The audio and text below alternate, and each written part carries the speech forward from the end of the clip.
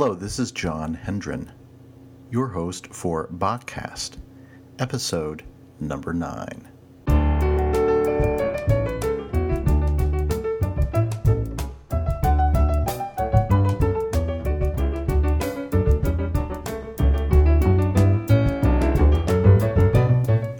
This episode's feature is Bach's Brandenburg Concerto No. 5, or BWV 1050. And we just listened to sort of a modern, jazzy interpretation of that. That actually comes off an album by the Jacques Lussier Trio. They record for Teldec Jazz as the label. And they put together a number of years ago a Play Bach album. Actually, it was quite a few years ago. And more recently, they've started to record those Play Bach pieces again and have expanded their repertoire. Jacques Lussier, I believe, just reached a milestone age. He's an older gentleman, and he's the pianist, and he's been backed up by a number of different bassists and drummers over the years.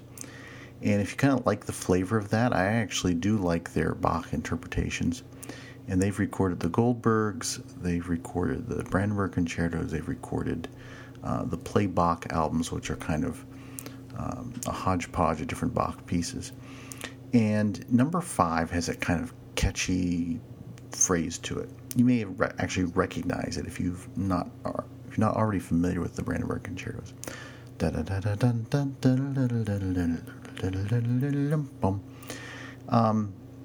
It's scored for, as you've kind of figured out as we've exploring all the Brandenburg Concertos, we're on 5 now, Bach is doing different things in each one. And this one, he did a little bit of what he did in number 4, and that is to write out music so technically difficult to play. In this context, it's for the harpsichord. Now, the harpsichord, we've been listening in Baroque music, is sort of this background instrument. You can think of a group like the English Concert, the group was formed in 1973 by Trevor Pinnock. Trevor Pinnock was a harpsichordist. He was the leader. He was the one playing the foundation material, adding chords with his right hand, playing the bass lines on the left.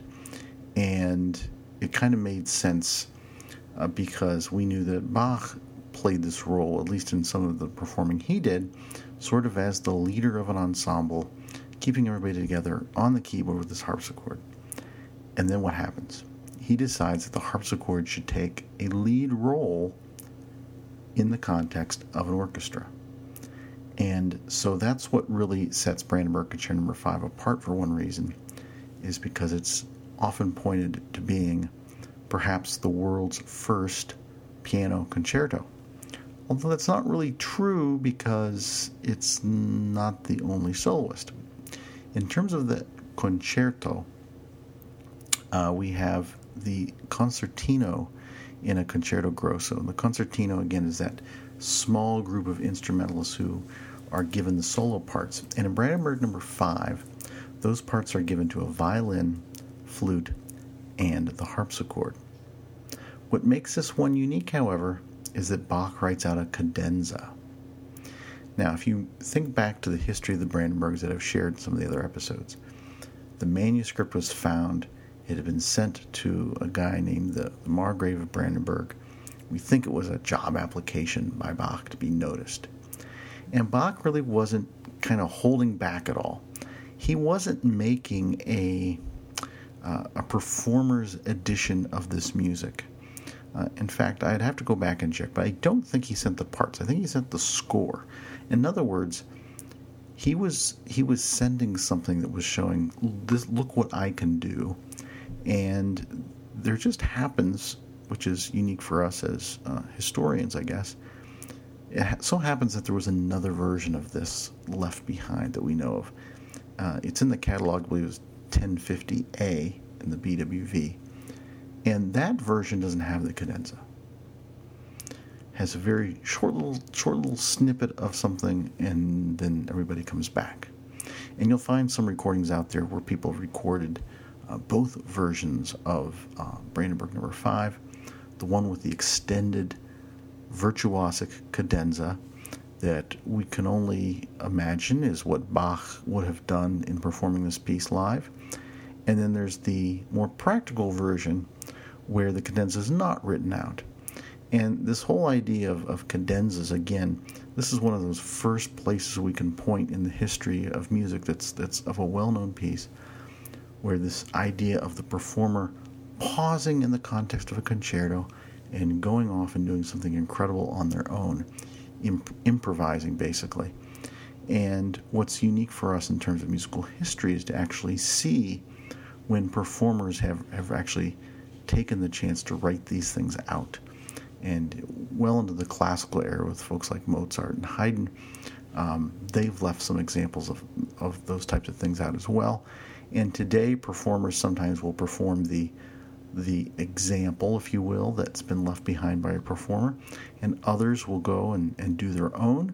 Or sometimes we see performers such as maybe the Beethoven Violin Concerto will record the cadenza of somebody else who's written one that's well known and well received. So all those things that we think about maybe today in the context of a classical concerto, lots of it all goes back to this number 5, Brandenburg number 5. So the performance I'm going to share with you today that I really like is by the group Concerto Italiano, and the harpsichordist, Mr. Alessandrini, is the, of course, the soloist in this case. And just like Trevor Pinnock with the English concert, he is the leader of the ensemble, and he plays in the harpsichord. And I'm going to play the same intro that you just heard in the jazzy version by Jacques Lussier, and you're going to hear it now from Concerto Italiano.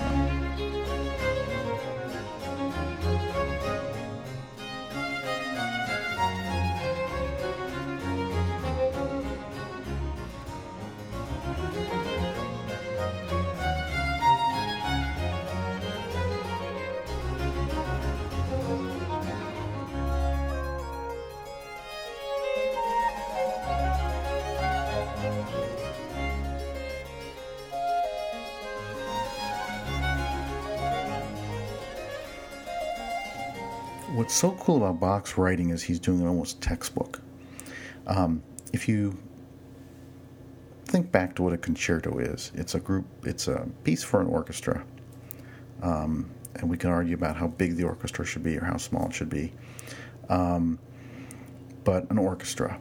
And usually there's some soloists. Not always. Vivaldi was famous for writing concertos that had no soloist. It was just it was interchangeable with the word symphonia. But in this case, we do have soloists. In this case, 3 soloists. But concertos usually followed some kind of format. And the format that Bach has adopted is kind of the Italian format. This is a 3-movement concerto, much like a lot of Vivaldi's concertos. And we do know that probably by this time Bach was familiar with Vivaldi. We know he was rearranging some of Vivaldi's concertos on his own, in some cases for a keyboard instrument. So Bach, being probably the most comfortable on a keyboard instrument, is adapting these forms that were popular in the time. The Italians were sort of thought of as the innovators, maybe. New fresh ideas coming out of Italy, and Bach is now transforming them for his world. And so he adopts kind of the format, which starts out with this ripieno structure. And what this means is a ripieno is a recurring theme, or recurring theme. That's what it is. And it's the da da da da da da da da. And we're going to hear it several times throughout the concerto. And that's when everybody's playing together. Opposite that are these solo episodes. And what we just heard was the beginning of the ripieno, where everybody's playing together, playing this common theme, and we get to the solo work. And as you can imagine, Bach is this contrapuntist who's going to take the melody solo parts and toss them around the 3 different voices. And in this case, the voices are flute, violin, and harpsichord. So what you just heard is kind of those phrases going between the flute and the violin. Let's listen to that same excerpt once again, And this time listen for that main structure, solo episode, and then I will cut it off when the ripieno, when the main theme comes back with everybody in tandem.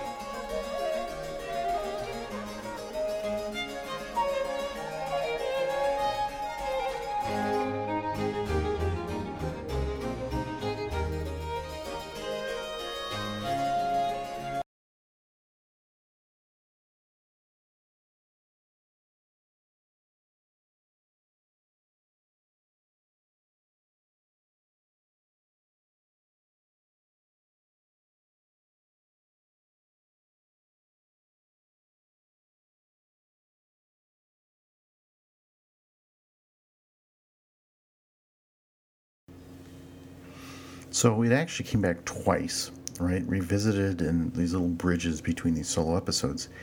And so far, Bach has been doing something kind of interesting.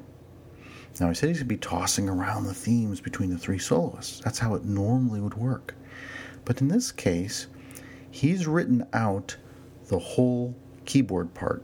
So this is not a typical basso continuo line. It's written out a full right hand. And if you listen, we're listening carefully, the theme never really gets past to the harpsichord part. Normally, if we look at, for instance, his sonatas for violin and harpsichord, the right hand of the harpsichord and the violin basically have equal footing, and he easily tosses the lines between those two parts. In this case, the harpsichord is off doing its own thing. It's kind of an independent, unique part to it.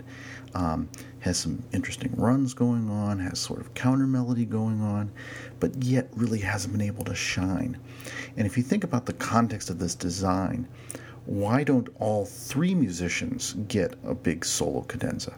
Now, if this were a jazz group, just like the one we heard at the beginning, typically everybody in a jazz number gets an opportunity to solo, right? If we had a saxophone, a drummer, and a piano, usually, if it's not in one piece, it's going to be in the context of the next piece or the one after that, that the drummer gets a little bit of solo, the piano gets a little bit of solo, the saxophone gets a little solo, and they each get their opportunity to shine. And a lot of people have pointed to Baroque music being not that different from jazz. So why doesn't Bach give the shining moment to these other instruments? I have a feeling that, of course, Bach doesn't have the context of a modern jazz ensemble to compare it to, but I have the feeling that he's kind of holding back a little bit, that the harpsichord is doing some new stuff, and we're going to eventually get to this break point where they finally really get to come across in the texture and shine. And since I mentioned texture, I think it's also important in this recording to note that I think there's a pretty natural balance between the instruments. I've mentioned in other podcast episodes how I think folks are maybe sometimes playing a little bit with the levels that we can do in a modern recording situation, putting individual mics on every instrument and kind of tailoring things so that every instrument is so easily heard when we slap on some headphones or we sit in front of some speakers. And that's not necessarily a bad thing, but it's not the most authentic. One of the things that I noticed, I think, for early on when I went to a concert hall and heard Baroque musicians playing, and when I say Baroque musicians, I mean in the historically informed performance practice style, was, first of all, how quiet the instruments are compared to what I was normally doing on a stereo, and number two, how sometimes the balance suffered. And I'm not saying that here in this case that things are suffering, but they sound to me pretty typical of what you would expect maybe if you were in the same room with these folks. This recording does not have a lot of reverb to it. It sounds like it's done in a reasonably sized room, And when I put on headphones, it makes me feel like I'm sitting or standing there amongst the musicians, which is kind of a neat way to do the recording. So I really, beyond the strong performances in this recording, really want to do a shout out to the balance and the way it comes across. It's easy to listen to on, at least for me right now, headphones. So what I want to do is skip a little bit ahead in this first movement. The first movement is the big long one because it includes the cadenza. And we're going to see how the harpsichord sort of emerges out of the texture and gets its own equal and then special footing amongst the other two soloists.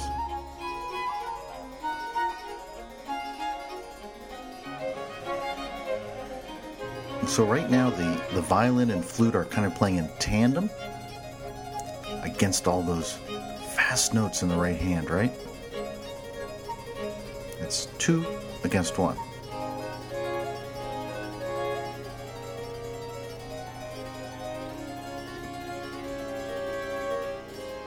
Nice cadence. And now the harpsichord's on its own. Doesn't need anybody else. You can play the ritornello theme completely by itself.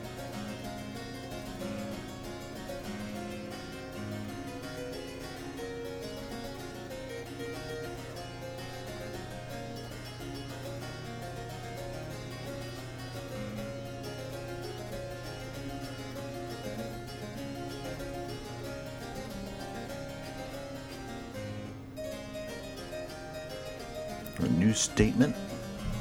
Trying things out again.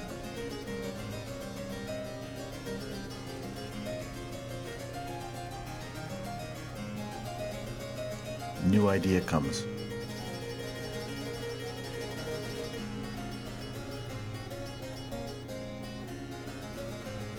What you're going to hear now in this cadenza is Bach going between lots of different types of ideas.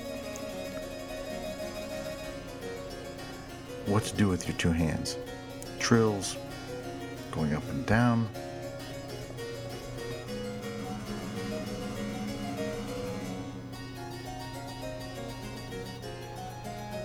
Recapping some music we've already heard. Then going some new and interesting directions.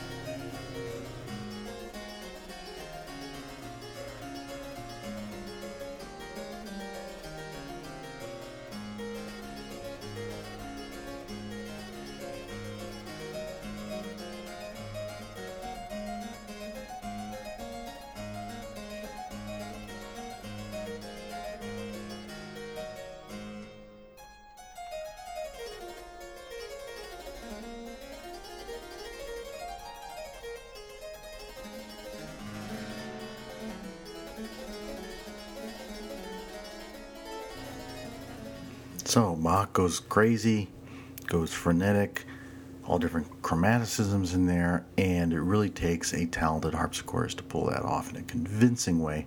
There are some opportunities to add rubato in there, and of course you might imagine that with a conductor and harpsichordist like Alessandrini, he gives us a really good, solid performance in his reading of Brandenburg number 5. I want to talk about that again, that kind of dynamic between flute, violin, and harpsichord. We basically saw that in the first movement, Bach has been playing with those three voices in a way to say they're not quite equal. Another composer might have played with them more equally. Bach does that, for instance, in Brandenburg number 2, where he's tossing around the theme between the trumpet, the oboe, and the violin. In this case, the harpsichord kind of has to prove itself, maybe, through this elaborate cadenza that it belongs in the party. So what happens in the second movement? The second movement, the harpsichord starts and sort of acts as the foundation, the background, to support these two soloists in a really, his second movement here is really well done. It's in a minor mode, very effective,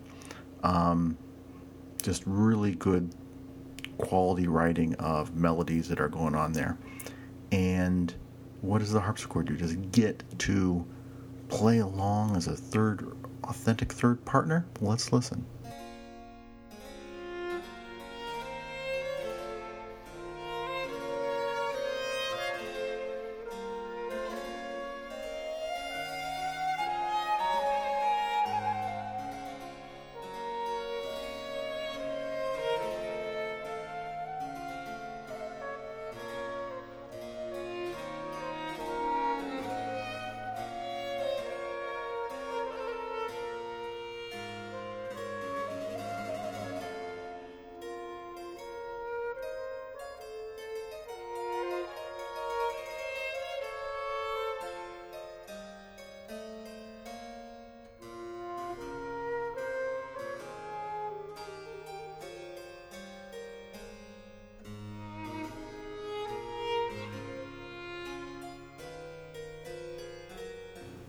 So Bach gives bum, bum, bum, ba, bum to our flute and violin.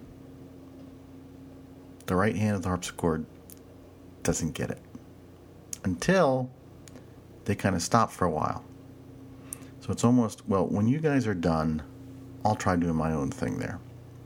Now, Bach kind of fools us a little bit, at least if you're just listening kind of the surface, because we don't hear that melody played along with those two solo instruments in the right hand, which is, you can think of as our third voice, except he kind of sneaks it in the bass line. So this is what he's playing with in movement 2.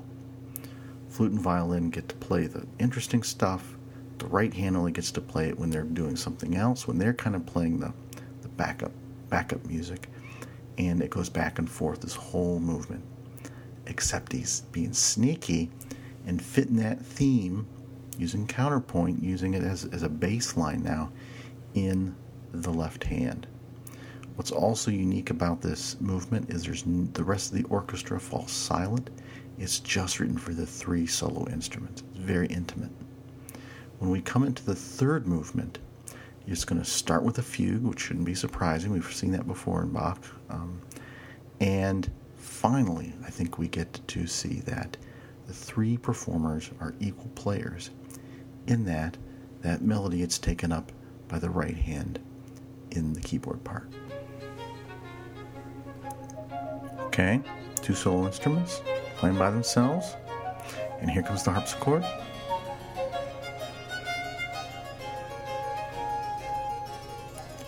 Harpsichord's a little fancier, doing some extra stuff in there, showing off a bit.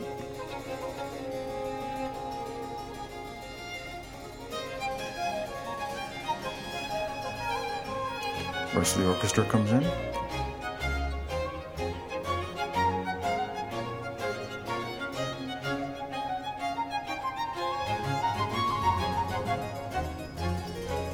More technical showing off in the harpsichord part.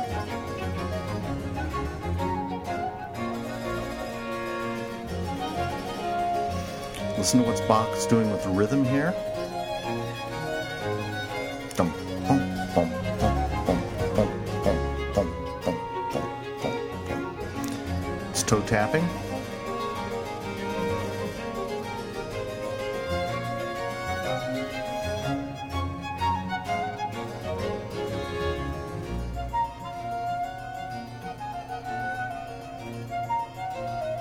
So flute kind of gets a lead there. Now we're going to go to violin. Flute's playing background. Let's see if he gives it to the harpsichord. Yep. Harpsichord gets its own solo movement, just like the others.